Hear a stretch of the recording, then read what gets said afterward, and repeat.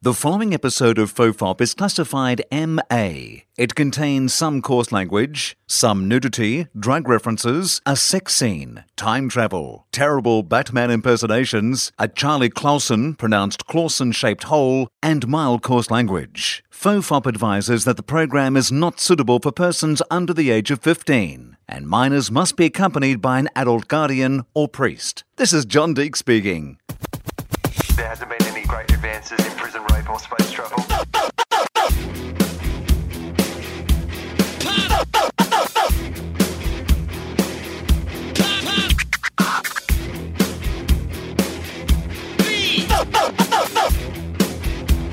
The father of the bun and the holy toast.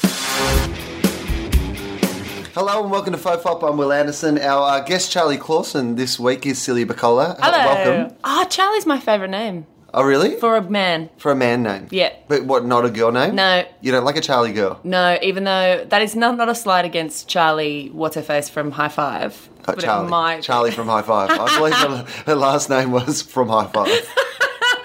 What's your middle name? From? Oh, yeah. That's interesting. Yeah. No, I think it's a hyphen last name. It's from High Five. From High Five, yeah, right. Her parents were froms. Her mum was a from. Her dad was dad's a High Five. Well, they were the High Fives. The High Fives. Yeah, they were originally Fives and they married with their highs. Oh my gosh. Anyway, we can't get into it. That's such a complicated story. Anyway, I saw her episode of Where Did You Come From? Did she do one of those? No. Oh. Occasionally in this podcast, Celia, I will do things that in my head are jokes. Right. No, it is. I'm very gullible, and it is the morning. Okay. It is at the morning. I think this is actually officially the earliest we've ever recorded one of these podcasts. Yeah. Is it 10? Is it before 10? Well, we started before 10. Yes. Yeah. It was a pre-10. I don't think we've ever done a pre-10 podcast before. Well, I'll be a bit... Yeah, I'm very gullible like that. But that's funny. But my mind is now distracted by what her episode of...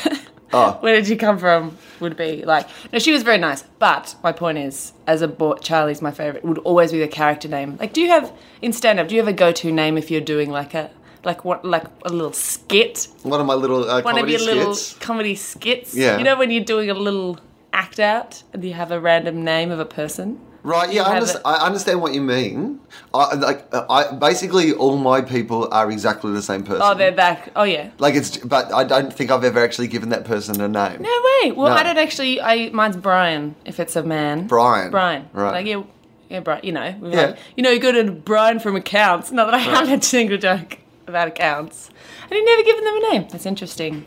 No, I don't. Because I didn't even think they were the same person at the start. But then over the years, people have gone, hey, I love how that character keeps coming back. I was like, oh no, they're different stories.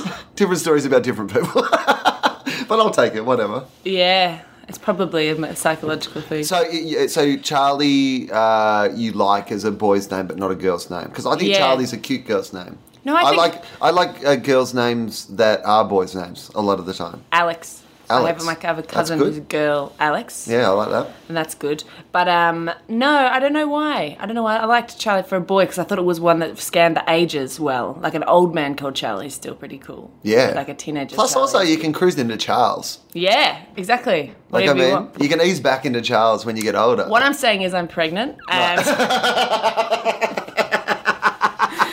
Sounds like anyone who doesn't know would be like, oh my gosh, she's so clucky. What's she talking about? So why do you think about baby names so much? I don't. I'm not. Are you? Do you think about having? No, are you pregnant? That'd be a great revelation for the podcast. We've not really broken any news because that's how your podcast becomes. You know, you need Todd Glass to come on and say that he's gay, right? Yeah. And then it's like, bang, everyone's talking about the podcast. Well, twice recently... Well, not now. That is a bad example. It has to be the first time Todd Glass says he's gay. Yeah. Recently, because I've been thinking about what I'm going to do for my show next year, and I've been talking to a couple of people and gone, there's a thing that I'm thinking about saying in the show that's a personal thing, but I'm not sure whether or not I want to say it yet. And everyone has gone, are you gay? I'm like, no, I wish. That'd be the best. Right. But no, I'm not. Yeah, but also you would have done your gay show by now. Well... Like, how many shows have you done? How many hours? Yeah. 3. I got to be honest with you. If you had like a, surprise. Even if there was a chance. If you had a surprise up your sleeve, you bang that out by show 3. You might get show 1 and 2 out of like, oh, well, you had a boyfriend breakup show, right? That was my first one. Right? So you knock that out of the way. Yeah. Next year you get all your opinions out of the way. By year 3, when you're trying to get a show together, you're like, what can I do? Oh, God. Do you know what, actually? I do like the look of chicks. Where's my Barry? I haven't done a real opinion show yet. They've always been stuff in my life. Do you know what I mean? I've never done like here's a random topic in the world or a thing in the world I'm going to talk about. Anyway, kids, I really need to talk about it. No. I don't, but I am not pregnant, and I don't know. My sister's just had a baby, and this is the first time that I've gone, oh, she's pretty cool. Right. Cool kid, but no, I just don't see how it's possible at this point. I currently have 3 different phone numbers in 3 different countries.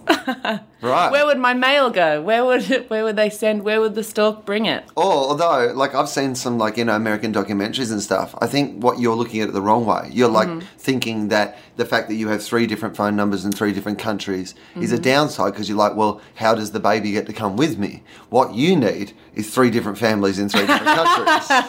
Because that seems to be how they get it done. As long as you have a settled...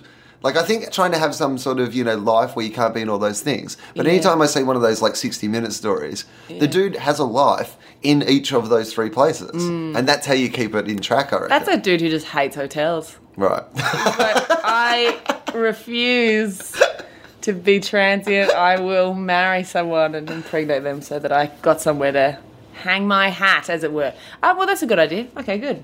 What's the? You probably don't want to say what the thing is in the show that you. No, I haven't decided. It's obviously going to be. I haven't decided yet. I don't know. But is it like a big? Is it a thing about you? Can we like at least dance around it a little bit before we? Yeah. It's just a personal thing. It's not. It's just a thing. It's a thing. It's just a truth. It's just a thing. Right. But I don't know if I'm ready yet, and there's no rush. There's no. It's one of those things where I wanted to be out there. It's sort of. I don't know. Do you also have one leg like Adam Hills? Because that sounds a little bit like what Adam Hills did. Because for years, Hilsey, if people don't know this, because Hilsey didn't talk about the fact that he only had 1 foot for years because he was kind of worried that once he talked about it, it's everything that everyone would talk about. So he was very keen to, like, get his career, to establish himself as, a 2-footed comedian. Before he went, ta-da! And I'm just... I imagine when Hilsey came out as having 1 foot, it was much like, have you seen The Princess Bride? Yes. Right, okay, so the sword fighting scene on the top of the mountain where he reveals... Oh, the left-handed. I am not left-handed. I imagine that's what Hilsey was like. It's like, you think these jokes are good for someone with 2 feet? Well, ta-da! Guess what? Only 1 leg. Yeah, kind of like that. And now that I think... Because I didn't know that because I've, he's always been... One-legged Adam to you. To me. It's like those kids who haven't lived without the internet. Right. They don't know any different. Yeah, kind of like that. I don't know. I haven't decided what the next show's going to be because this one was sort of straight stand-up. I don't know. It doesn't matter. It's not like this is not... You don't have to say it here. Yeah. No. But it was just one of those things where more... And then the other night I did a gig that turned out to be a gay night. Which I didn't know. So it was, surprise gay night.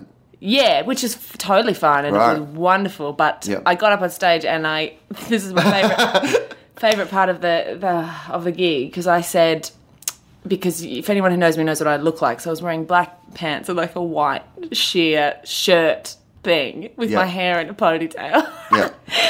And I got up and went, hello, blah, blah, blah. I was talking to a bit about Australia or whatever and I said, and here's the thing, I'm straight.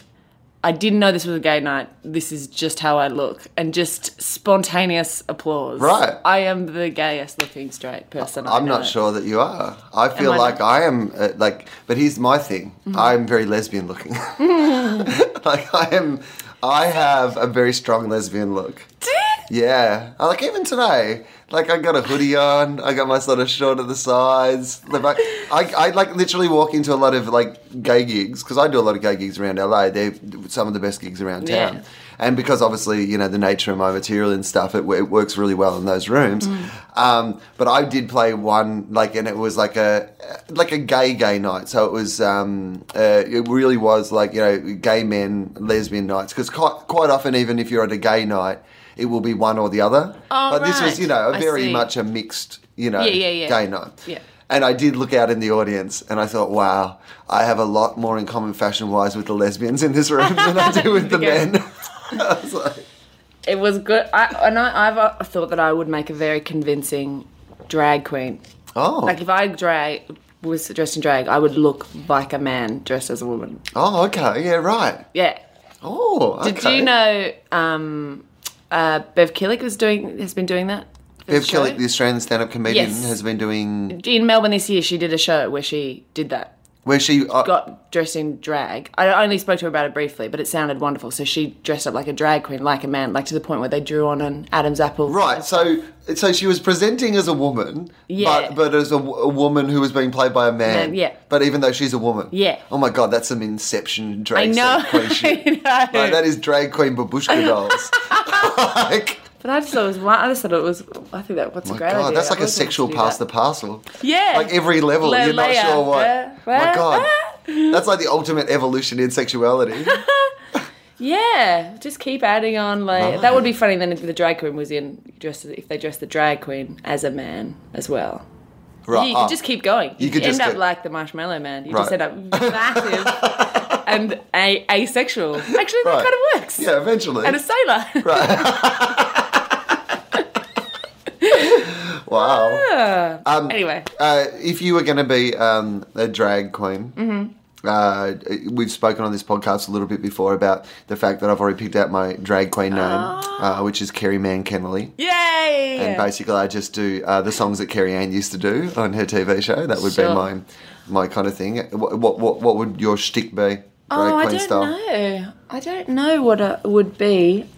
A lot of glitter and things. I don't know. Singing, dancing. Well, miming. Talent, This is the thing because I love the look of people who can sing. Right. But I feel singing is. You know when people go, I don't know how you do stand up. I don't know how you can get up there. I'm that way with singing. Yeah. Nothing fills me with more dread. So I would absolutely mime the shit out of stuff. All right. Well, that's good though. That's kind of. I mean, that's the. You've come to the right place. Yeah, but then again, I've seen drag shows where they sing, and they're amazing. But that is what I would be doing. But a lot of glitter and stuff. I don't know, massive eyelashes. That's what I think. Name? Have you thought about a name though? No, I'm not good with names. It would have to be basically it normally has to be some sort of play on a celebrity's name or like some sexual, I don't know. You got to be like, I don't know. Too early for puns. Right, it is too early in the morning. It's too early in the morning for puns. I'm thinking of all I have to go on is that, when you do that porn star name, which I've got quite a good one, which is Lipstick Skyline. We had a goldfish called Lipstick. Okay, well, that's perfect. There we go. Lipstick Skyline. Yeah. That's a perfect drag queen name. Don't you think? Yeah. Right. But it's not as funny as Kerry Mann Kennelly. Well, it's not. But Lipstick Skyline, I imagine, it's all lipstick, obviously. That's got to be part of it. But also, I imagine really high shoes. Yeah. Very big. Here's another thing, because I live in sneakers, and once I bought a big pair of crazy heels. Not literally, you just wear sneakers a lot, right? You're not like that crazy old lady in the shoe. Don't look at my feet, I'm not far off. Right, okay. I'm not far off it. I bought, I think it was because I was doing a comic strip, Asher Trelevan's, it was a burlesque night or something. Anyway, I was in this rockabilly shop, and they had these sort of blue and red with plasticky massive heels, and I went, stuff it, I'm going to buy a pair of crazy heels for fancy dress. and I mean that in the dress when you wear heels, that's fancy dress. Fancy dress. Yeah, okay. And I bought them, and the person in the shop told me that was the first time that they'd sold a pair of those shoes to a woman. Because I have big feet. Right. I have big man feet. I wore them to the gig, though, for about 30 seconds. I made a joke about them. I'm like, do they look good? And then I went, oh, and they went, do you like them? I went, yeah. And I went, thank goodness, and just took them off. You should have basically just said to that woman, you said, I am not a woman. Yeah, I am a really, lipstick really skyline. That's what I am. That's what I do. Yeah. Oh, gosh. Oh, that's interesting. Did you ever think about doing anything other than standing up comedy for a living? I never thought about doing standing up comedy. How did that work then? How did that happen? Oh, well, I did drama and writing at uni. Right. So all I knew is that I liked university did you go to? Writing and drama. Deakin, Rusden and Burwood. Right. Don't know if you heard about Rusden. It was falling down. It was a piece of crap. And every year, because I was there for, 3 years? And every year they're like, we're shutting it down this year. And they go, oh, we'll shut it down next year. There was a storm and a wall fell through the ceiling of the student area. Yeah. In the gym, there were signs that said, don't touch the walls. Okay. So this was just the drama thing. And then Burwood, the main campus, was where all the writing stuff was. Right. And then did drama and theatre. And then, so a little while I wanted to be an actor, but then I gave that away because I didn't think I was going to get anywhere. And I hated the begging. What do you mean? You have to go around going, please put me in your thing. I'm great. Trust me, I'm great. You know, auditions and trying to get agents. And I hated it. So we started a theatre company and did some little sketch and that kind of stuff. Anyway, and then I went on a date to the Comics Lounge on a whim in Melbourne. Well, firstly, what a classy guy. No, it was me. I picked it. Oh. Because I didn't know what it was. So we're like, first date, what are we going to do? Well, let's go to this thing. And let's go to the back of the Lounge. paper. You know, when you go, who's looking at these listings? Right. Me. You. Kids at university. Yeah. He's like, whatever. Oh, sure, why not? All right, good. I like it. And then there was an act-on who I'd met once before, who I thought was super cute, and then totally went and talked to him while I was on a date with someone else. Oh, my God. Are you serious? Yeah. I asked him if it was okay. What? You asked? Hang on, wait. We need to... So I was on a first date with this man who was nice. Yeah. And was he like a university man or something? He was a friend of one of my university friends. Okay. He went to a different thing. All right, sure. It was very nice. Okay. Went to the gig. One of the acts on was a guy that I knew. I'd met him once before. Right. Through a friend. So and just for the record, in defence of this guy that you went to the Comics Lounge with. Yeah. You wouldn't be doing comedy if he was more compelling. No. Do you know what I mean? Like, if he had been really delightful or thought of somewhere better to go for a date, you may not be doing comedy. So he's very important to this story. I always forget about him in this story. He's like the other guy who started Facebook. That's what he is. That's so funny. Yeah, I totally forget about his role in that, but you're absolutely correct. So I knew, so it wasn't like, I'm just going to go and hit on that guy, but I just went and talked to him. But that's where we swapped.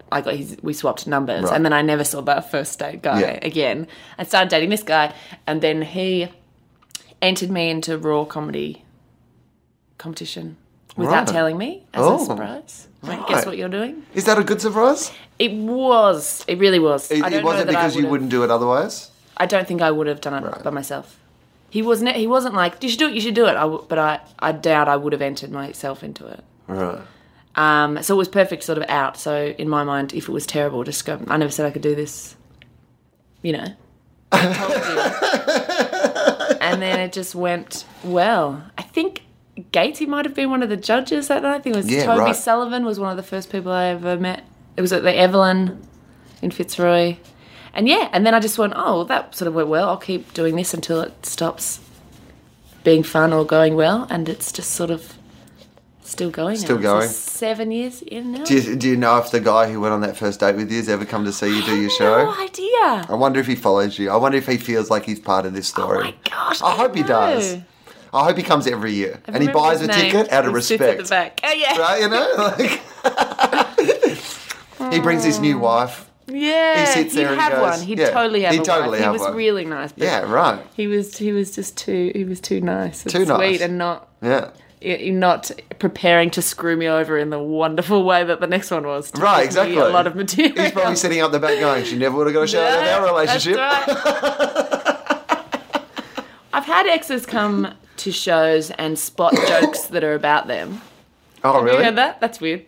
I change everything. So every single thing in my show, every story is normally true or at least has, the basis of what it is true. But often I'll leave, if it's something really personal or if it's something really close, I tend to leave a real gap between when the thing happened and when I will talk about it. Yeah. Just out of respect for the other person. Because my attitude is pretty simple in that I chose to do this. Yeah. But I don't feel like that other people chose to do it. And so I kind of say, like, for example, a couple of years ago, I was telling a story in the show about some girl I went on a date with, and one bit of the story was from that date, and two other bits of the story were from other dates with other people that I kind of just combined it all into this fictional. So it all happened, like it was all true. I just kind of was like, well, this can't really be identified as any one person, like, you know. Sure. So, for that reason, mostly, I don't want people coming along and going, that's me. Oh no, it was a very small thing, and it could have. There's no way I could have denied it. It was just a joke about I like peanut butter because an ex of mine is allergic to nuts, and whenever I eat peanut butter, I imagine him dying. And he said, I didn't know he did that. I didn't know he was. You know, he was in the show. He'd started coming. He was an ex from when I was like 19. Right. And he's like, that's me. I'm allergic to nuts. He went, I can't help but feel. Like, okay, so I came to the show and I couldn't help but feel. Like, yeah.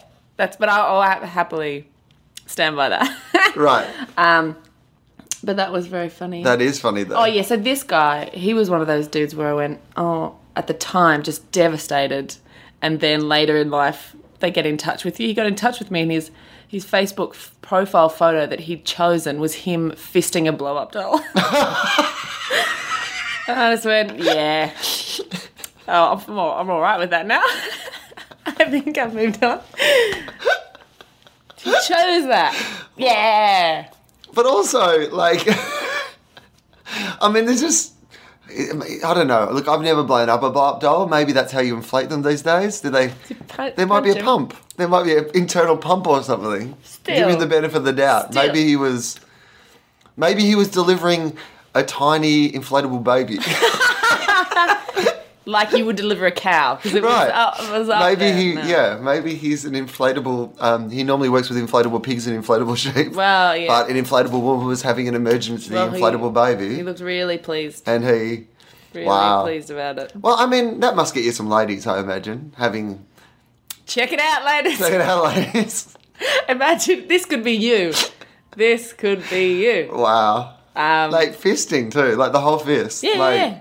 That feels. Yeah. That feels like one of those things that maybe Chris Brown would have as his, you know? Like, it doesn't feel like it's... No, it was obviously in fun. It was like... it was obviously in fun. It was the blow-up doll didn't look like... She was having... It looked like it was consensual from the blow-up doll. But did she have a surprised look on her face? Come on. She did. That's a hacky joke. But it was obviously like... Right. But it was just one of those things where I went, yeah, we're very different people, and I think I'm okay with the fact that that's... Right. Not a thing. That's quite an obvious time to realise that. Like, I mean, that's always... But it's very rare, like, the people who actually... Is this getting too relationship-y? I don't know what... Oh, there's no such thing as whatever. There's no rules. This is a safe space. Like, when you come out of a relationship... Oh, if you're the one who is still in love with them... Right. Or you're the pining one. It's very rare that you get a chance to meet them again and realise that and have the satisfaction of, you know, because if they break up with you and you were very much in love with them, you often you spend the rest of your life going, they were this one who were wonderful and great. Right. So it's really a wonderful thing when you do meet them in later life and go, no, that was the correct thing. Absolutely. And I feel like most of the time that's what we do. We torture ourselves with this idea of the impossible. Yeah. Like I was speaking to another comedian mate of ours and a really funny guy who I've spoken about on this show before, Tommy Little, recently. And he was talking to me about the idea of like what he calls the unicorn, which is this like, you know, and I said, like, he goes, that one that you're always in love with, like the unicorn. Right. And I was like, I don't know if unicorn's the right word, Tommy. Yeah. Like, unicorns are fictional. Are you talking about a fictional person? Yeah. Is this someone you've made up? Like, you know, like a horse with a dick on its head. Like, I don't know. Like, anyway, but his idea was that you have that one that you're always like,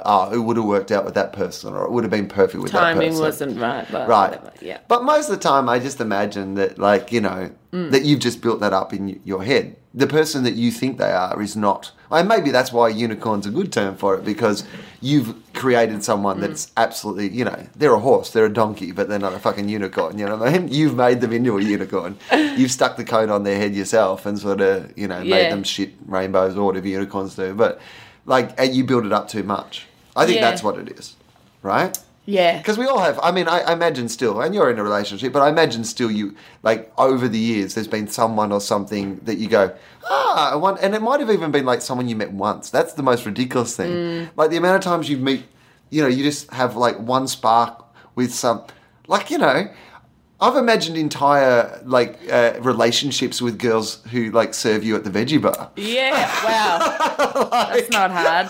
Those girls are beautiful. Right. Yeah. But there is literally one day, Justin and I were having lunch there, and we had, like, a Woody Allen-esque, like, dialogue with... About your futures with each of them. But with the girl. Like, she was, like... It was like dialogue. Yeah. Everything she said was so sharp and so wonderful. Yeah. And I was just like, that's it. I'm leaving comedy. I'm marrying this girl from the Veggie Bar.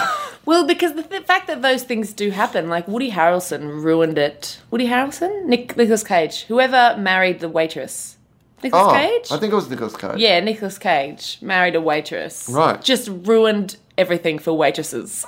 Right. Because I was a waitress for years, and just the fact that that can happen.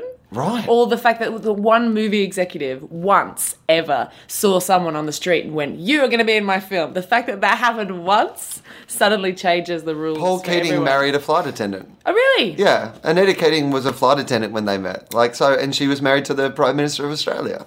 So there you go. It can happen. But that whole thing of you can... Right. You know, that's crazy to just go, I'm going to marry that waitress. Right. But... Didn't Matt Damon marry, like... isn't Matt Damon married to, like, a hairdresser or something? I don't know. Matt Damon married... I'm going to Google that. We can keep talking. Right.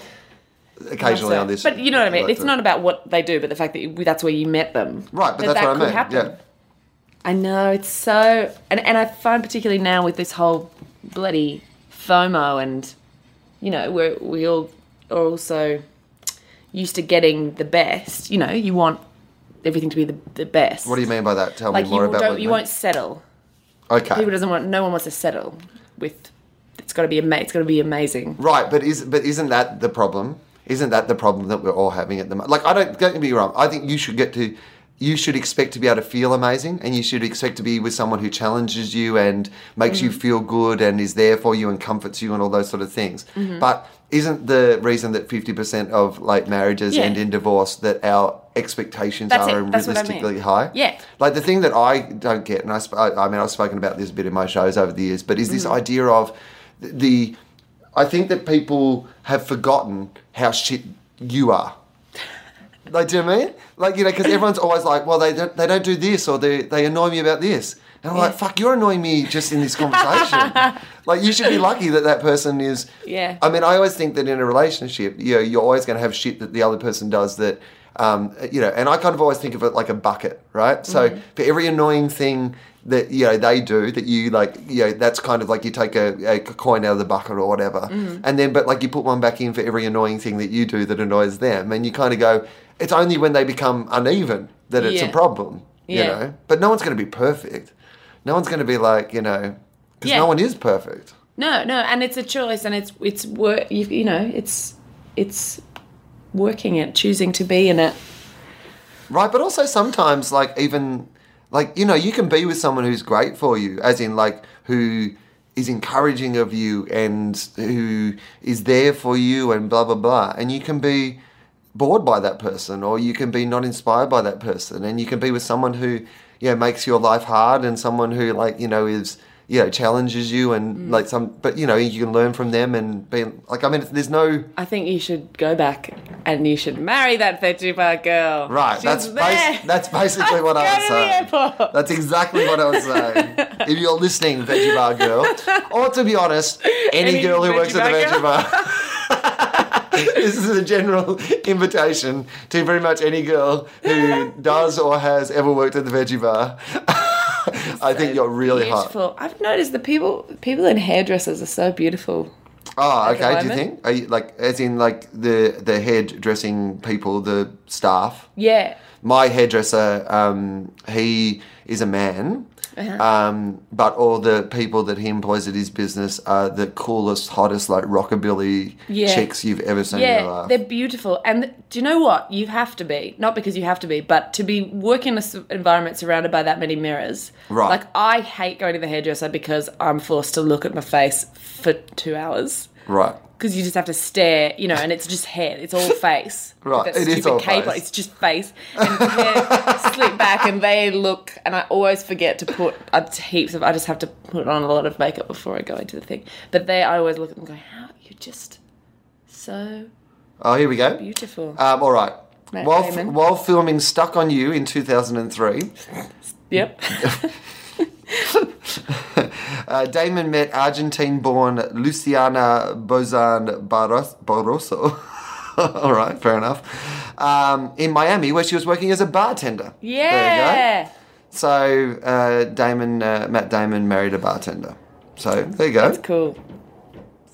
Oh, well, that was probably not much more to that than what we'd already discussed. But, Yeah. But see, it can happen, Yeah. right? Even Matt Damon. I like Matt Damon. Right. I don't mind. I like him. I like when... Do you not like him? No, I do like him. Yeah. Everyone likes Matt Damon, I think. I have so much more respect for them when actors, you've never seen them do anything funny and then they do a comedy thing and your esteem for them is just like, pew, like Kate Winslet when I saw her in Extras. Right. Hilarious. Just went, you're awesome. Particularly when they do comedy well. Yeah. And I mean, like... Most of them do. Like, Right. I find, don't you find? Anyway. Well, I mean, I think that, like, some really good actors do comedy really well. Yeah. And then, I don't know, but not always. Like, there are some people I just don't want to see do comedy. Like, for example, I was watching, on the plane, I was watching a Tom Cruise movie, Jack Reacher. Oh, yeah. Right? And, like, Tom I haven't Cruise... seen it, but yeah. You know what? It's like, it's one of those movies that is almost good. Okay. Like, it keeps... you keep going, maybe this is good. And then he'll just say something or do something where you can tell the character, like the way that character's written. Because I haven't read the books, but they're based on, like, some quite famous books, and the character's quite beloved from what I understand. And there was times where you could tell he was doing dialogue that is very much like probably what the character in the book would say, but was not convincing with the Tom Cruise played Jack Reacher character, if you know what I mean. Like, there was and he's a guy, for example, who, like, Tom Cruise, like, you happily see him make a Mission Impossible film, but you don't want to see him do a comedy. Like, do you know what I mean? It's just going to hurt you. Although, in, what's-it-called, Ben Stiller's film, right. that was pretty funny. It was pretty funny, but again, here's what I would say about that. I thought that was kind of funny, but then the second time that they tried to, like, belt that character out to do other things, I was like, not funny anymore. Did they get him out again? Yeah, they got him out for some movie awards, and he did a live performance at, like, maybe the MTV Awards or, like, one of those sort of things, and I was like, no. It was funny where it was. Don't... Yeah. Like, he went very quickly from, that was pretty funny, to, it's Gangnam Style. I can't believe I haven't watched Gangnam Style Man's new thing, but he's got another one. Yeah, he's got... he had, like, a lot before that. He was the equivalent of, like... So he'd done 6 albums or something. Yeah. So it was, like, the equivalent of that thing of just, like, him blowing up based on... Yeah. Right. In Australia, I saw on, like, one of the Today, morning breakfast thingamaz. Yep. It was so funny. Christmas time, there was a guy who's famous in Perth. Famous. Inverted commas, in Perth for his Christmas lights. And this year, he based his Christmas lights on Gangnam Style, right? Right. And but was it with Perth celebrities or with celebrities from anywhere? It was just the lights on his house. Right. Looks a bit like Gangnam Style and the song played and they flashed in time to the song. Oh, right. Great. Right? Okay, sure. Now, they did a live cross to him and he was like... He was telling them how he had to shut it down because they put a video of it on YouTube and it had already had over 1,000 hits and he couldn't handle the celebrity. Couldn't handle the attention. He's like, I can't have that. Like, you never know. There might be 10,000 people walking down the street, so we've had to take it down. We've decided to take it down. Didn't want it. Yeah. Couldn't handle the heat. Yeah. Size had 1 billion looks and this guy couldn't handle 1,000. It was just so but sweet. That's it. Some people aren't born for show business. Yeah. It's just like, oh no, it's for the best. It's for the best, just so we're all safe and we don't want to have 1 million people wandering down our little street. I also think that, Gangnam Style is in the true spirit of Christmas. Yeah. I mean, that's... It's really what it's about, isn't it? That's what it was all about. You want a pony for Christmas. Well, when the 3 wise men arrived, they weren't actually on horses. They were all just doing Gangnam Style through the desert. A lot of people don't know that, but that's where it came from. I would watch that. Right. With sunglasses on. Yeah. Are you a music fan? I don't know. I don't get any sense about you, about like whether you like the musics or not. I am not an expert of anything. I like music a lot, but I know nothing about it. I don't know who it is, what it's called, who it's by, when it's from. Right. But I listen to it and I like it, and I hear it and I like it, but I don't know anything. What do you like? What are you into? Like, I mean, what do you do like for fun and in your spare time and stuff? Things or music? Either. No, anything. Nothing. I want to know what you like. Oh, yeah, so nothing. Nothing? This is the fear. This Television, is the movies, concern. I watch television, but it's pretty much, no, don't like clothes, no, was very happy history, that I went education, to school. books? No, nothing, no, nothing. Water skiing, jogging, No, it's going pretty to the much gym. My If you were filling out a CV, what would you put under hobbies?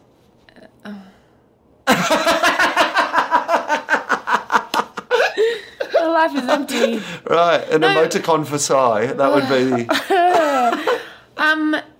so much. It's really comedy. Comedy is my world. I'm right, either doing it or writing it or thinking about writing it or watching it. Or it's terrible. I would really like to. I need to organise my time better to have a life, something to talk about. That's not. It's something that I mean.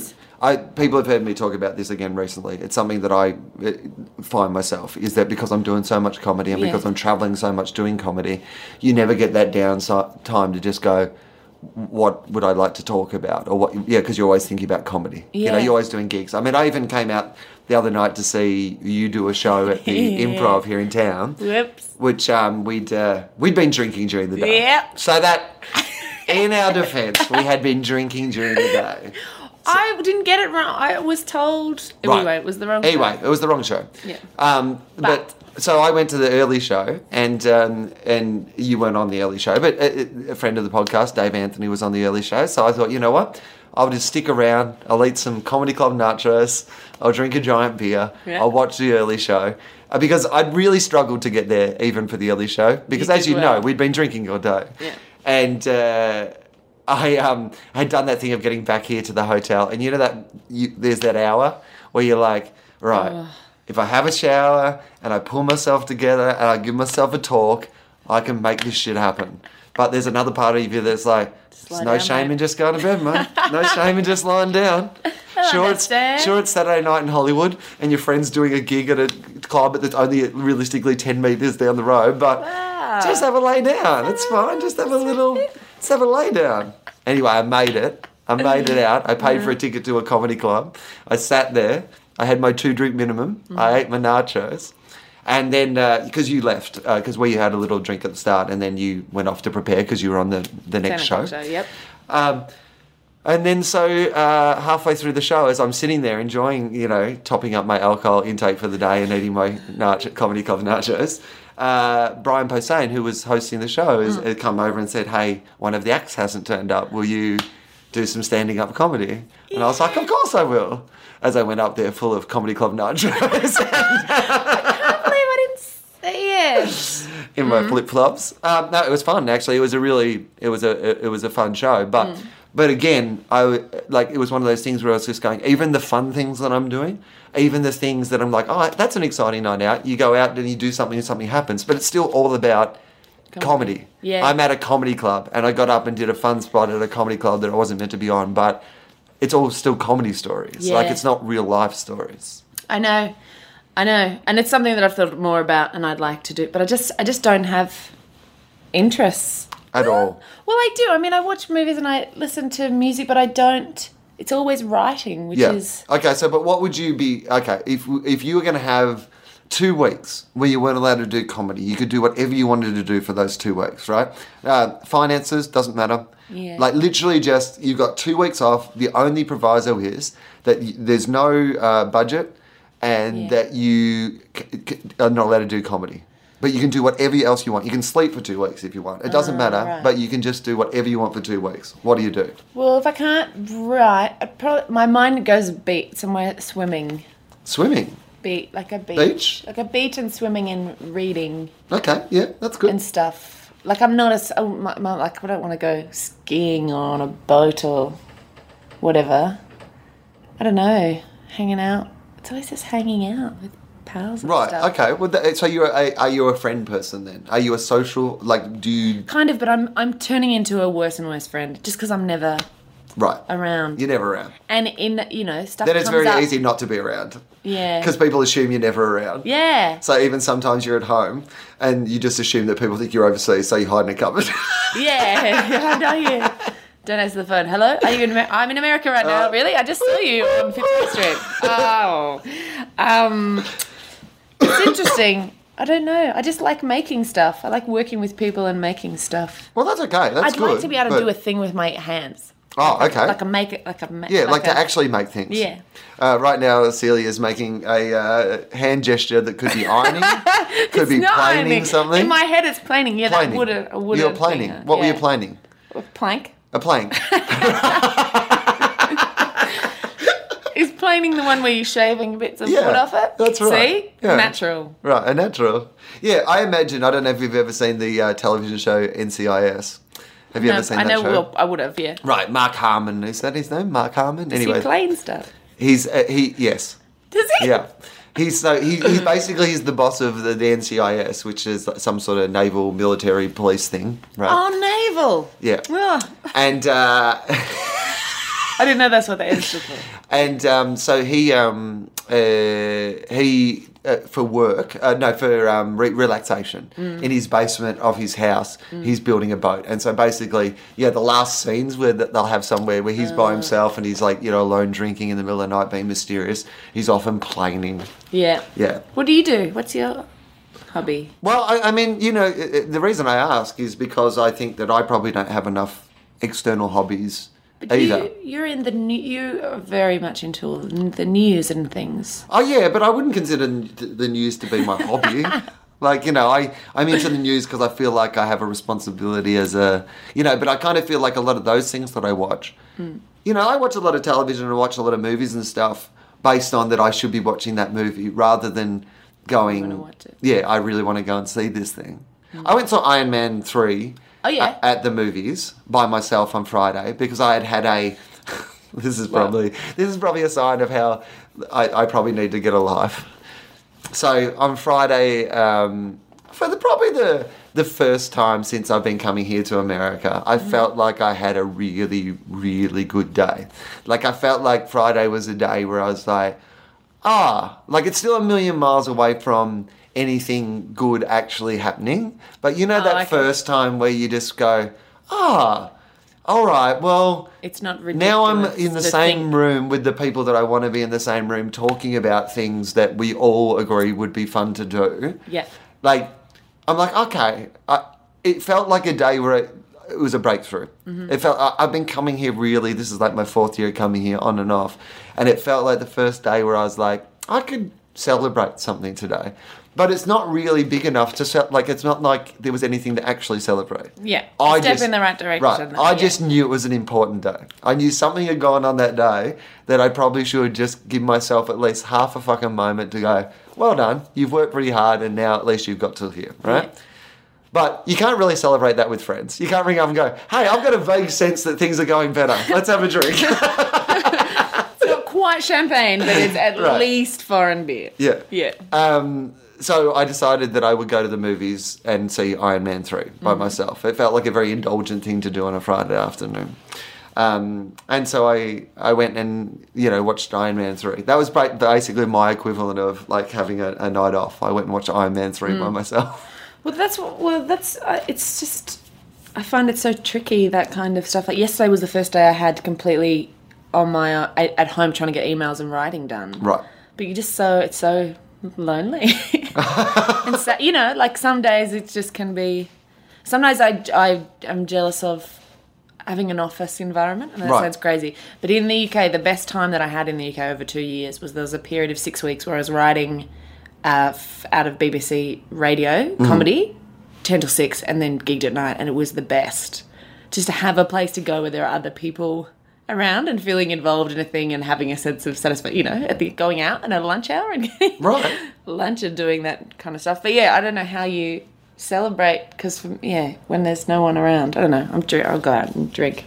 But how do you deal with that? Because, see, I don't really mind not having other people around, but it seems to me like you like having other people around. How do you deal with the road? I'm trying to get better at... I've been sending draft texts to myself, or sending a text to someone and then not sending it, because I've been doing this for 7 years now and I have to not treat everything like such a big deal.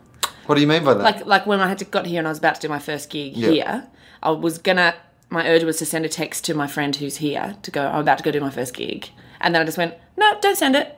They're not going to do anything. You're still going to do it. Right. Let's just try and deal with this on our own, because this is my job now and this shouldn't be, oh, what am I going to do? I shouldn't need a pep talk through everything. Right. So I'm trying to do that a little bit more. But you do want to talk to someone, you want to call someone and go, like the fact that you went to the movies, didn't you want to sort of call someone and go, hey, this thing? I don't know if I did, though. That's interesting, because I think that I obviously have been doing this a lot longer than you. And I feel like at some stage I would have wanted to. Like, there would have been a point in my life where the first thing I would gather everyone around. Yeah. But then now there's a part of me, I think, just because I've been on the road for so long, used to being by yourself, that goes, I could call someone, but then, like, what if I just want to go home after the movie finishes? Like, then I have to talk to them, and then we're stuck out doing something, and it's like... That's a weird thing. Like, when you see someone on the street that you sort of know, and you avoid them, it's not because... If you just spot someone... You spot somebody, and you make a decision in that moment. Yeah, to not look. You're just like, I won't look because... Well, it's not about... Why? It's not about... I'm not worried about saying hello to them. Yeah. I'm worried about saying goodbye. Right. Hi, it's fine. Yeah. Hey, how's it going? It's the getting out of that. So I'll see you around. No, I won't. We haven't said it. Like if someone from high, it's really awkward fade out. So that's what I'm avoiding. I'm not avoiding saying hello to them. Happy to say hello. But there's no easy out. There's no have a nice life. There's no...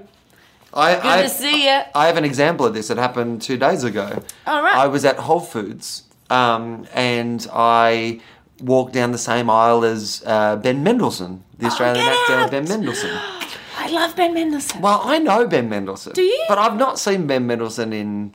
I like to say Ben Mendelsohn, by the way. Ben Mendelsohn. You can't say Ben. It's Ben Mendelsohn. Ben Mendelsohn. That was a good name choice. Right.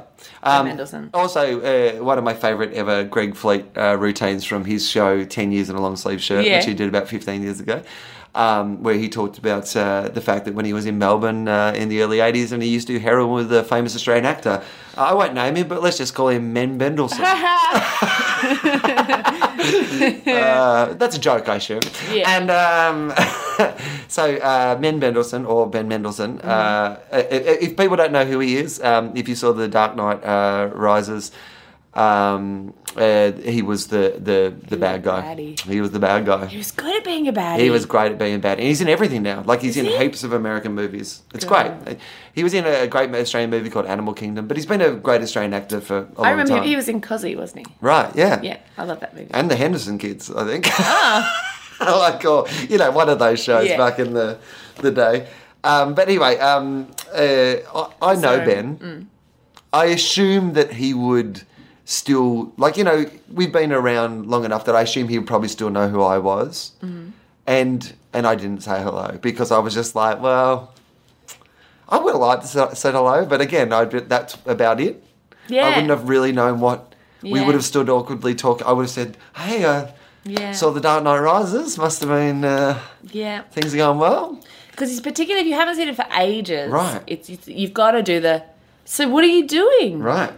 And it goes on and on and on. By the way, I've been here for a week and a half and I have not seen anyone What do you mean? famous No celebrities? No. My friend here saw Joseph Gordon-Levitt. JJL, I think you'll find. That's what it? we call him. Do we? JJL. JJL.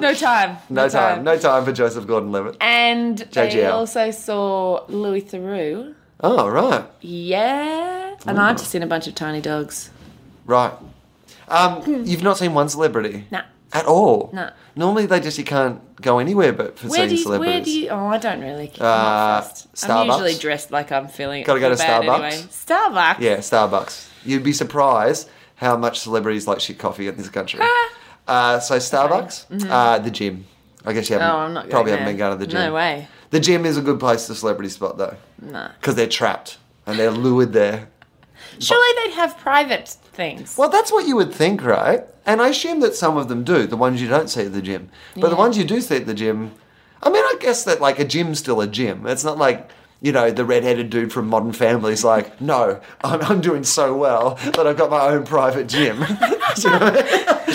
But it's a strange thing because they're all here. They live here. Yeah. Like, This is like Australia Mecca. just seems so far away that they're not real people. Of course they are, but... Oh, no, I understand what you mean. They're movie stars in Australia. Yeah. And you'd be excited if you saw one of them. But here, this is just where they live. But it's weird to think that they have houses and a shop. They go to the shop. They go to the shops. They go to the shops. Yeah. It's a scandal. I know. I saw Ben Mendelsohn at Whole Foods. Whole Foods. I did see Henry Rollins once buying fruit and vegetables, and that's one of those things where you're just like, I shouldn't have seen I this. just don't feel like he should be buying. I think he should be smashing fruit, like he smashes the state or something. I don't know, but he should be angry at bananas. Oh, real life is weird. Anyway, what about celebrities then? Would you be excited to see someone? Was it like, are you excited by celebrity? There are people I love. So, as I say, I'm not really an expert at anything, but there are a few things. Growing up, I loved Rick Mayall. Oh, from the young ones. I love Rick Mayall, yes. He used to do a show where he told fractured fairy tales on the ABC called Grim Tales. Yes. And I used to rent the VHS every week, and I love him. Okay, good. I love a lot of English people. I love David Tennant, which is a later thing now, and Simon Pegg. I love them. Americans, Tina Fey, I love, which is a goal. And then also, I know everyone would say this, but from watching the show, there is stuff where I go, you stole that out of my head, which is, you know, and I worry about being here and, you know, doing people thinking that it's a comparison. You know, they're just sort of, I'm not trying to compare myself to her, but sort of that there's stuff. What you're saying is that you're worried that people will compare you directly to Tina Fey. Yeah, well, they'll think I'm shitty. I'm trying to do that. I don't know, because we're both brunettes. But I just respect what she's done. I like that path, the writer before we're doing books and that kind of stuff. Who else do I love? I like Leonardo DiCaprio. Oh, do you? I can't believe he's real. Do you? Is he like okay? No, I don't want. I want to just talk about Leonardo DiCaprio for a minute because out of all those ones, like the others all make sense to me. Yeah, right? Well, I'm just thinking big stars here. Right. I haven't always loved him, but he's just someone who's on my mind because marketing works and there's a lot of billboards around for the Great Gatsby at the moment. Right. But I noticed you didn't roll in here going, I really love Joel Edgerton. You rolled in here saying that I really love... Well, he's got more of a history. Like Romeo and Juliet was pivotal. He is... but here's the thing about Leonardo DiCaprio is that he just... Like, is a, you know, like, I don't think there is a... Is it compulsory for models to have sex with him? Like, is it compulsory? I don't know. It must be. He literally must go to, like, America's Next Top Model, like, at Sushi Train. Like, I'll have one of those ones. I'll have one of those ones. Like, it just seems like every... And girls love him. Yeah. And yet, to me, and don't get me wrong, I think he's a great actor. And there's so many movies that he is in. Like, I thought he was great in Django. Like, he's great in Inception. Like, there's heaps of things that I really like that he's in. Yeah. But he always, to me, just feels like he's a little kind of puffy these days. Do you know what I mean? Like, he always looks a little bit like, you know, like a boy puffed into a man or something. Does that make sense? Boy. Congratulations. But there is something about him that women are like... really bad 21st speech. You know, when you finally puffed into a man. We were so proud. So proud. To our puffy man boy. Well, for me, I mean, it's a type. What is it? It's a type. It's a like, that's my type to a T is non-threatening. Man boy. Man. Right. Like, my boyfriend is perfect for me because he is a man he's a man boy. Because I always thought, as I was growing up, I'm like, I'm going to be screwed when I'm old because I'm going to be dating children. Yeah, you're going to be dating children. You'll never host collectors. No. But then it is possible that men can retain that, like Leonardo. You just needed to find, your Michael J. Fox. Perfect. I am as well. Which he is, by the way. Like, your boyfriend is like a man boy. Yeah. Because he's like, is he 40? Is he in his 40s? Yeah, you would never know it to look at him. Would you? Yeah. Late 20s, maybe you'd say, early 30s. Yeah, he's got that, and he'll always have. I don't like men that look like men. Right. You know, like... I am gay, aren't I? You are. I think that you are. I feel like that's. I mean, all evidence seems to point towards that. Now that I think about it, I am gay. All right, well, that's good. Thank you. Yeah. Thanks for seeing me. What do I owe you? This has been a good session. Just 2 in a row. Last episode we had Dave Anthony on. Well, a couple of episodes ago we had Dave Anthony on, and he was talking. He was coming out as not being angry anymore, right? Because he thinks he's trapped inside his persona of being angry, and he doesn't think he's angry. So that was a big revelation, and now we've got. Did he think of that? Had he been thinking that for a while, or did that sort of come out right? He'd been thinking about it for a while. Would you do that? Do you think you'd ever change? I'm interested about that, like the style in which your comedy is. I have, and we've spoken about this a little on the podcast before. But I when I put my DVD out, I used it as an opportunity to change style almost completely. Now, I'm not sure that every single person who but I think you as a comedian would notice the differences. Yeah. I mean, even really mechanically things, and again, I have spoken about this before, but I put the microphone in the stand. I don't take it out of the stand now. I work from the centre of the stage. I don't work big energy. There's a lot of different things that I do now that are different. Because I just think as you get older, you should change. Yeah. I've never felt particularly trapped inside a persona, because the nice thing about people, the annoying thing about people thinking I'm Adam Hills is that people think I'm Adam Hills. That's no offence to Adam Hills. It's just that every day it will happen at some stage. I know, and we talked about that, and I didn't realise it was such I always thought it was just ha ha ha, no one's really doing it, are they? Oh, they're actually doing it. But the best thing about it is, it just is a constant reminder that you can never think that you're particularly important or interesting or famous. Because, in Australia, there wouldn't be many comedians who are better known than Hillsy or I, and yet most people still think we're the other person. Yeah. So I always kind of think that, people get too hung up on the idea of people expect me to be like this or people expect me to do this. Yeah. I just kind of I think people expect you to try to be good. And that's about it. I don't think people are so locked into you doing one thing or the other thing, or the percentage of those people will be so small that, you should always try new things. I mean, I've always been attracted to artists who try new things anyway. That's what I always say to people about, PJ Harvey's one of my favourite artists, and the thing I love about her is, each album is different. One, she taught herself to play the piano and did it that way, and then another one's a rock album, and the next one's kind of this different thing yet again. But what I like about her is that I like some of those things more than the other things. But I like that she's never staying still. She's always taking a risk. She's always going, how can I make this thing more interesting than the last thing? I think that's what you owe an audience. I don't think you owe an audience just keep doing the same shit as you did last time. Because I think you go backwards if you do that as well. Yeah, and I don't think I'd ever do a major thing now I'm going to do characters. But I've thought about it. Right. Not that I want to do characters, but that kind of thing. But it's because it's, for me, well, I mean, you'll have all your new gay stuff. So yeah, no. I mean, there's that. What if I, honestly... What do you mean? What if you are? Well, not what if I'll just... I mean, you'd probably know. No, I know, I'm not, no. You might just be gayish. You're gay light. I just.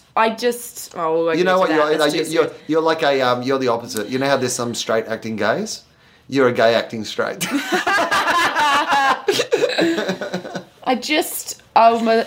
It's an interesting. It's because I was raised very much a tomboy. Yeah. So why were you raised like that? Well, see, this is all too deep to get into, but very manly man dad. Okay. So tried to be very manly to connect. Yeah. And then, as an adult, really rejected that type of man for myself. Right. So, okay, if that makes sense. Oh, that to a psychologist, that'll make a lot of sense. Yeah. Yeah, that feels like that'll make sense. Yeah, right? Because so I've sort of made myself, rather than dating my father, I have made myself my father, and I am dating the opposite of him. Right. I'm dating. Yeah. No, that makes sense. Anyway, that'll be the next show. No, I like that. That's good. I quite like that, because that is essentially when he gives you the whole Star Wars, I am your father. You go, no, I am my father. So funny. Oh my gosh. But with the type of comedy, I feel like it's changing a bit for me. But I never made a choice. You know, people go, "What's your character? What's your persona on stage. I never chose. I never went, well, I'm going to be a comedian who does it like this. It's just sort of whatever. That's just what came out. I feel like the people who do choose are the one. I mean, I look, maybe for years, I think maybe I did I made choices, like thinking that I was one thing or another thing. Or, what other people tell you are. That's often the worst thing. Yeah, it's like, you go, oh, well, people have said I'm this, so... Because I think a lot of the time, people don't know what they are. Like, you're desperately, when you first start out, you're desperately going, someone tell me that I'm good. Yeah. Someone tell me that I can do this. Someone tell me that I don't have to go and get another job. Tell me what I'm doing. Because I have no idea what I'm doing. Yeah. Tell me what's working. Tell me what I'm good at, and I'll do that. Please just accept me, right? Yeah. And then I think that hopefully as you get older, you start to go, no, I'm going to make my own choices and try to make those things work. It was a very good thing that you said the other night, which I think is worth saying for your listeners, about people who are offending you. That helped. That was how that we were nearly... No, when we were drunk, when we were at the thing... Did you just remember the story? When we were drunk. You got drunk on the memory of how drunk we were at that story. No, about if someone says something to upset you or something, criticism. Oh, okay, so... And you are only offended by... I understand. Yes. Yeah, okay, so this is what I was saying was... I think it's important and good. All I was saying about criticism is that... and we were speaking in relation to things like Twitter and feedback and reviews and stuff, but... Sorry, I almost dropped the coffee. And it was such a great catch because... Like, Celia is just kind of like, the coffee's overbalanced, and you, like, the look of panic on your face was like it was a child for a start. I really like coffee. And it was going to spill. But also, that's a coffee you've had for an hour now. Ages. It's got to be cold, right? It is cold. So I'm not really doing it as much. No. Anyway, good save. Good save, thank you. We were talking, in relation to Twitter and stuff like that, but I think it just applies in general when it comes to criticism, which is the idea that criticism should only have the capacity to hurt you if you believe what they are saying has some element of truth. Yeah. If someone is criticising you about something that you know is not true, then don't let it hurt you, and it shouldn't hurt you. And the only times that criticism should hurt you is if someone says something, you go, you know what, I actually know that at least that is in part true, then you know what, then maybe you should be addressing that thing, regardless of how well the criticism was delivered. Like the amount of times, I've never subscribed to the idea of I think way back I used to say to people I didn't read reviews, but I just felt like that was a really impractical way to live my life. So now what I tend to do is I will read all good reviews. If someone says, hey, you've got a good review, I'll read that. And I will read well-written bad reviews. I don't tend to read... If something's just a diatribe or something's, then maybe I'll avoid that. But how do you know that? Do you have someone screening? I mostly have someone, or I'll get someone to check it out first, or, it's easy enough to do. And you'll find out. That's the other thing. It's not a world we live in where someone won't let you know. I know. Which was part of the reason I started reading them again, was because there was a period of time where you didn't have to. But then there was this second period of time where it was if you don't read reviews, it just means that someone's going to come up to you and go, I saw that thing in Beat, and then just shake their head. And then for the rest of the day, you're like, where's fucking Beat? Was it good? Was it bad? So I thought it was better to be across it. And on Twitter and stuff. All right. Sending it directly they send it to you. Or linking you in or whatever. Yeah. So I figured I just might as well get across it. And the interesting thing is, what I've found is that even in reviews where I've disagreed with a lot of it, if there's one little thing there or one little bit of criticism and it's helpful, I just think, oh well, I'll take that on board. I still reserve the right to think the person's a fucking idiot, but if there's a bit of helpful advice or whatever, then you might as well take it. And so I think I do think that is important to kind of be able to differentiate between those things. But it also depends on what time of the day it is. I think people have to remember that it's all well and good to have these sort of rules, but sometimes you accidentally... Was that the door? I don't know, it might have been. Hang on, you keep talking and I'll see if it was. I don't know how to keep talking without you. I should do secret missions for you. It's a man with a... It's a man with a... Oh, hello! Hollywood, this is just what happens. That is a large ST. How are you? I'm good. Dave Anthony's here. Yay! We're finishing up. Yeah, Dave Anthony just came in. So She's very funny. Do you want to sit down for a second, just while we finish this? We've been getting. I like this idea that we've got like a special guest star. Just at the end. This is like a hook through to. I feel you know what this feels like. Yeah. I finally caught up with Dave. Wrote on The Talking Dead, which was a show that like was after The Walking Dead. Show about a show. Show about a show. Awesome. And so I just finished the second half of this season of The Walking Dead over the weekend because I had fallen a bit behind.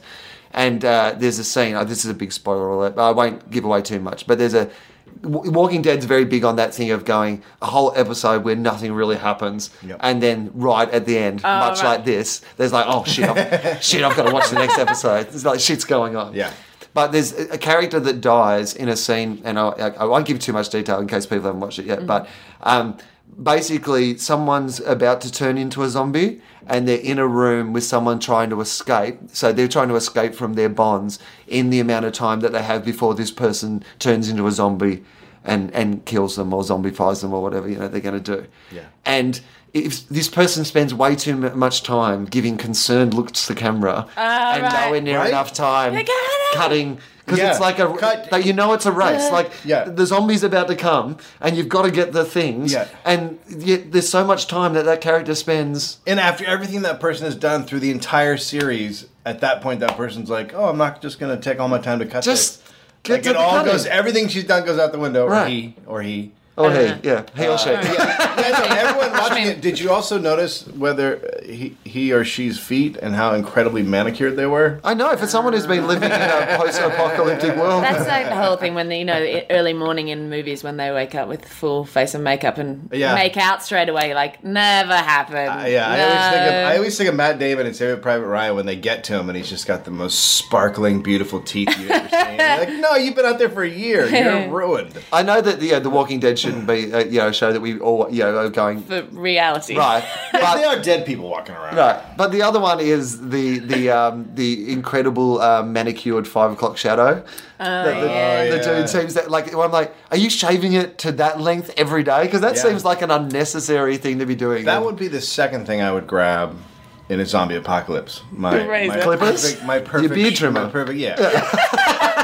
the 1/3 inch. Right. Did the episode end while they were doing the Untie thing? Was it that much of a cliffhanger? So you do find out what happens. Yeah, because this is it was the final episode, wasn't it, of the series, which is why I don't want to give all of it away if people haven't seen it. Because I did the cliffhanger thing, that nothing a cliffhanger. I wrote a sketch once about a date with a horrible guy, but she couldn't get out of the date because he was just really good at cliffhangers. Absolutely. So she kept trying to leave, and he'd always go, well, then, did I tell you that's exactly what the Dalai Lama said to me before she's like halfway down, like, God, what? Before he what? Turned into a chicken, it was a dream, aha. So my God. That was the entire series, Heroes, by the way. Yes. I totally watched Heroes. Right. I really liked the start. And the cliffhanger. Yeah, right? Great. And the cliffhanger. Yeah, but they destroyed me. So, terrible. But 4 in a row, over and over. The season finale of the first season was when they lost me because it was like, save the cheerleader, save the world, and then you didn't need to save the cheerleader to save the world. Yeah, completely unnecessary. Turns out completely unnecessary to save the cheerleader. But those cliffhangers were impossible. Right. You just had to go,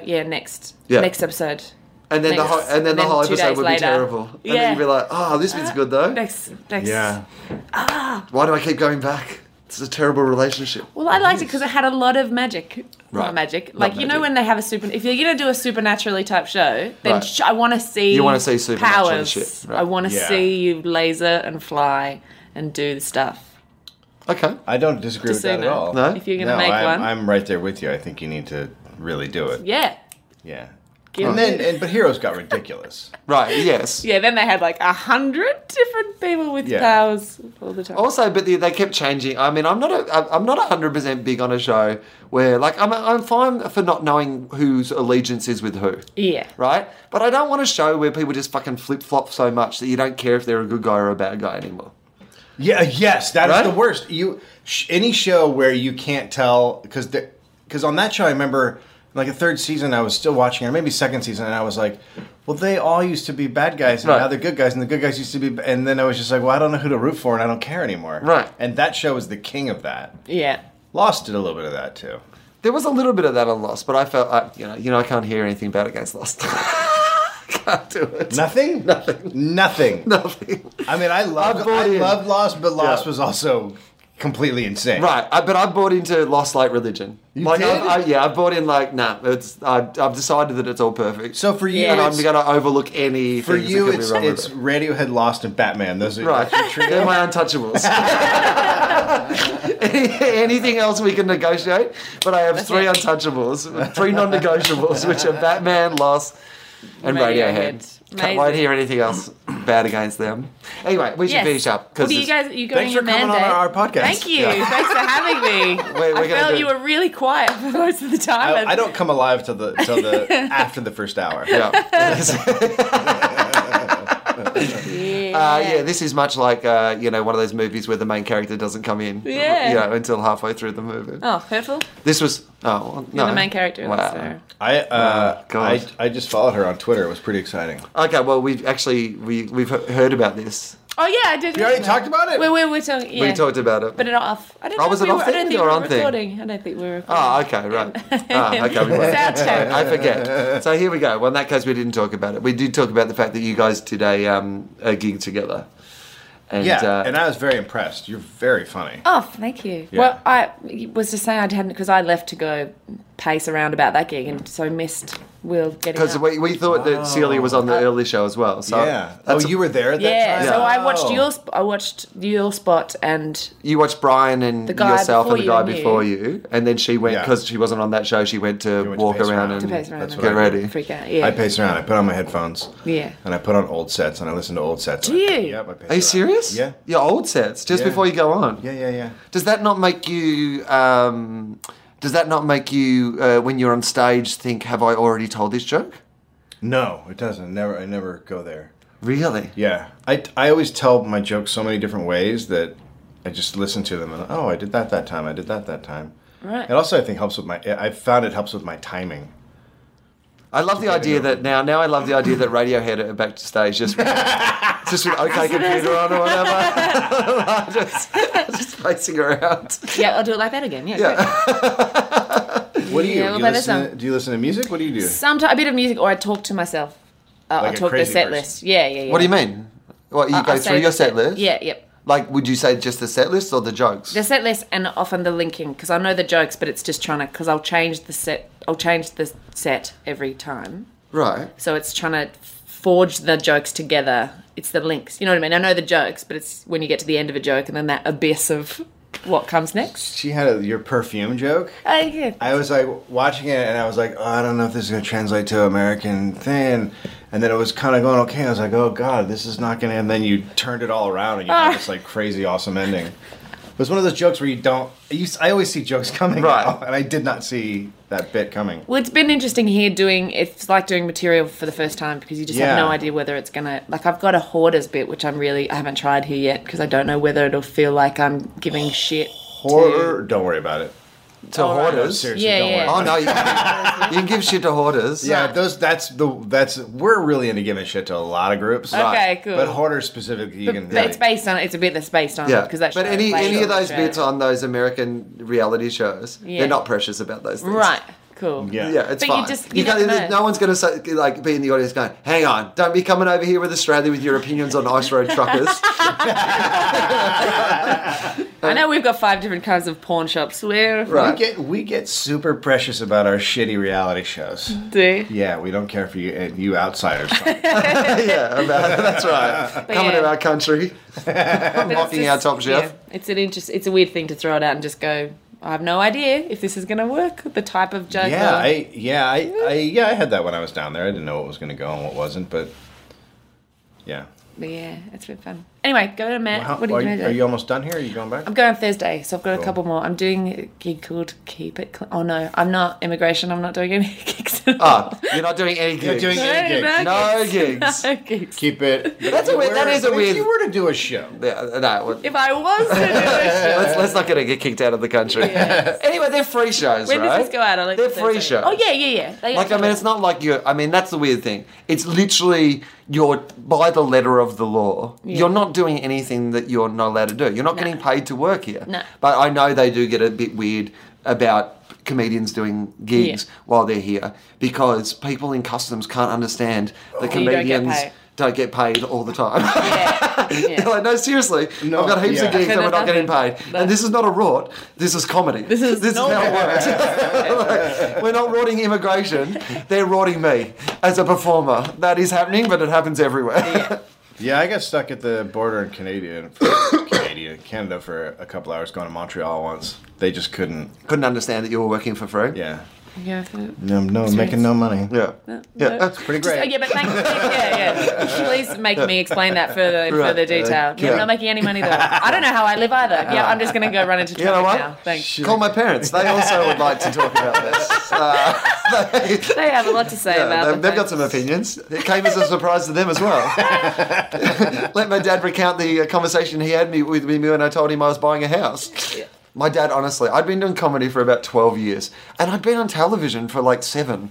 And when I told my dad I was buying a house, the conversation we had where he was so surprised that someone at a bank would lend me money. I had the exact same conversation when my dad saw that I had a new car. Right. He was like, how did you get that? I'm like, well, I leased it. He's like, how did you get a lease? Like, it was like, aren't you some dirtbag living in a gutter? I was like, no, I do okay. What? I've been in ads and stuff, Dad. They pay for those. I've done a lot of shitty unpaid gigs. But... Where do you get it? Okay, all right. Okay, yep. Right, Thank you. Celia, thanks for being part of the podcast. Thanks very much. I want people to find you. That's what we do normally at the end. Okay. So, are you on the Twitters? I am, yes. Yeah, so what's your Twitter? I think it's just at Celia Pacquola. If you ever have trouble to find... You just think it is? Well, because you have two things. I would like to say... At Celia Pacquola, but then there's at CPAC, so I don't know which one. Yeah. At CPAC. Underscore. He has an underscore. Right. Oh, right. You want to say at CPAC? At CPAC. Is it PACK? At CPAC. Yeah, I would say finding your last name just by saying it is not an easy... Yeah, well, but the thing is, if you just Google Change your Celia name is what and Dave's comedian... It comes up, except for I'm the French the only guy. one, except for the French guy. There's a French guy? Oh, he's quite a much material. Oh, really? Nice. Yeah. That's good. I like it. That was good. What was I going to say? I can't remember. But Pretty off. Oh, she can't even look at you? That's what I love. Oh, that's what I was going to say. I could change my name. Yeah, Right. we've already been talking about to lipstick. Lipstick is my... Yeah, lipstick. My name's going to be lipstick. It's my when I'm a drag queen. That's my job. Skyline. Skyline. I was going to say lipstick starship. That's Why wouldn't you? Why would you not? No. All right, so... you can find you there. Now, where do you have next? London gigs? London next. So there's people in London who listen to this. I'm going to plug my gigs while we're talking about London. I'm at the Soho Theatre from May 27th for 2 weeks, so it'd be great if people came. But where can people find you? Oh, it's a scattergun of gigs. I'm doing some of the Manchester Comedy Store and a few stores. Just... Around. So if people follow you on Twitter or something, will you plug them? Way. Yeah. Okay, cool. Do that. And I'm also doing Set List in London on June the 3rd at Shoreditch. So awesome. That sounds like Does that might be it. When does that thing stop being everywhere? Never. Everywhere you are, it's happening. Right. Doesn't matter what country you're in, you're doing set lists. Right, that's, yeah. Yeah, it'd be like in a conspiracy movie. People would be starting to go, hang on. We've never seen. Like, the same way as Jessica Fletcher in Murder, She Wrote was in the same place as all those murders. Is it a coincidence or not? I tend to find one when there's one in town. I'm a bit like, I'm with Set List, I'm a bit like Matt Damon in Rounders. Okay. I can just sniff it out when I get into town. I'm like, is there a set list? I mean, that doesn't end well, though. No. Apparently, I nearly did a cut price set list. That's how desperate I was for a set list. Oh. So I hit him up for when I was in LA. I said, is there any set lists on when I'm in town? And there wasn't. I missed them. I just see you in an alley going, you got some topics? No one got any topics?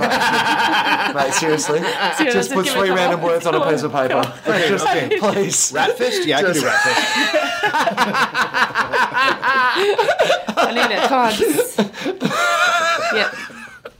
I'm doing warm-up for improv shows around town, but they don't know I'm on. Like, I just get down to UCB 5 minutes before the show and I jump up and I just do as many topics as I can until somebody gets me off stage. But, so they said to me, oh, no, we don't have one of our main shows, but we have like an out-of-town sort of new comics set list. Wow. But they said, like, they're not really comics of your level, but you can go out and do that. And I was like, there was part of me that was like, I could drive out of town to be in some room to just get a little...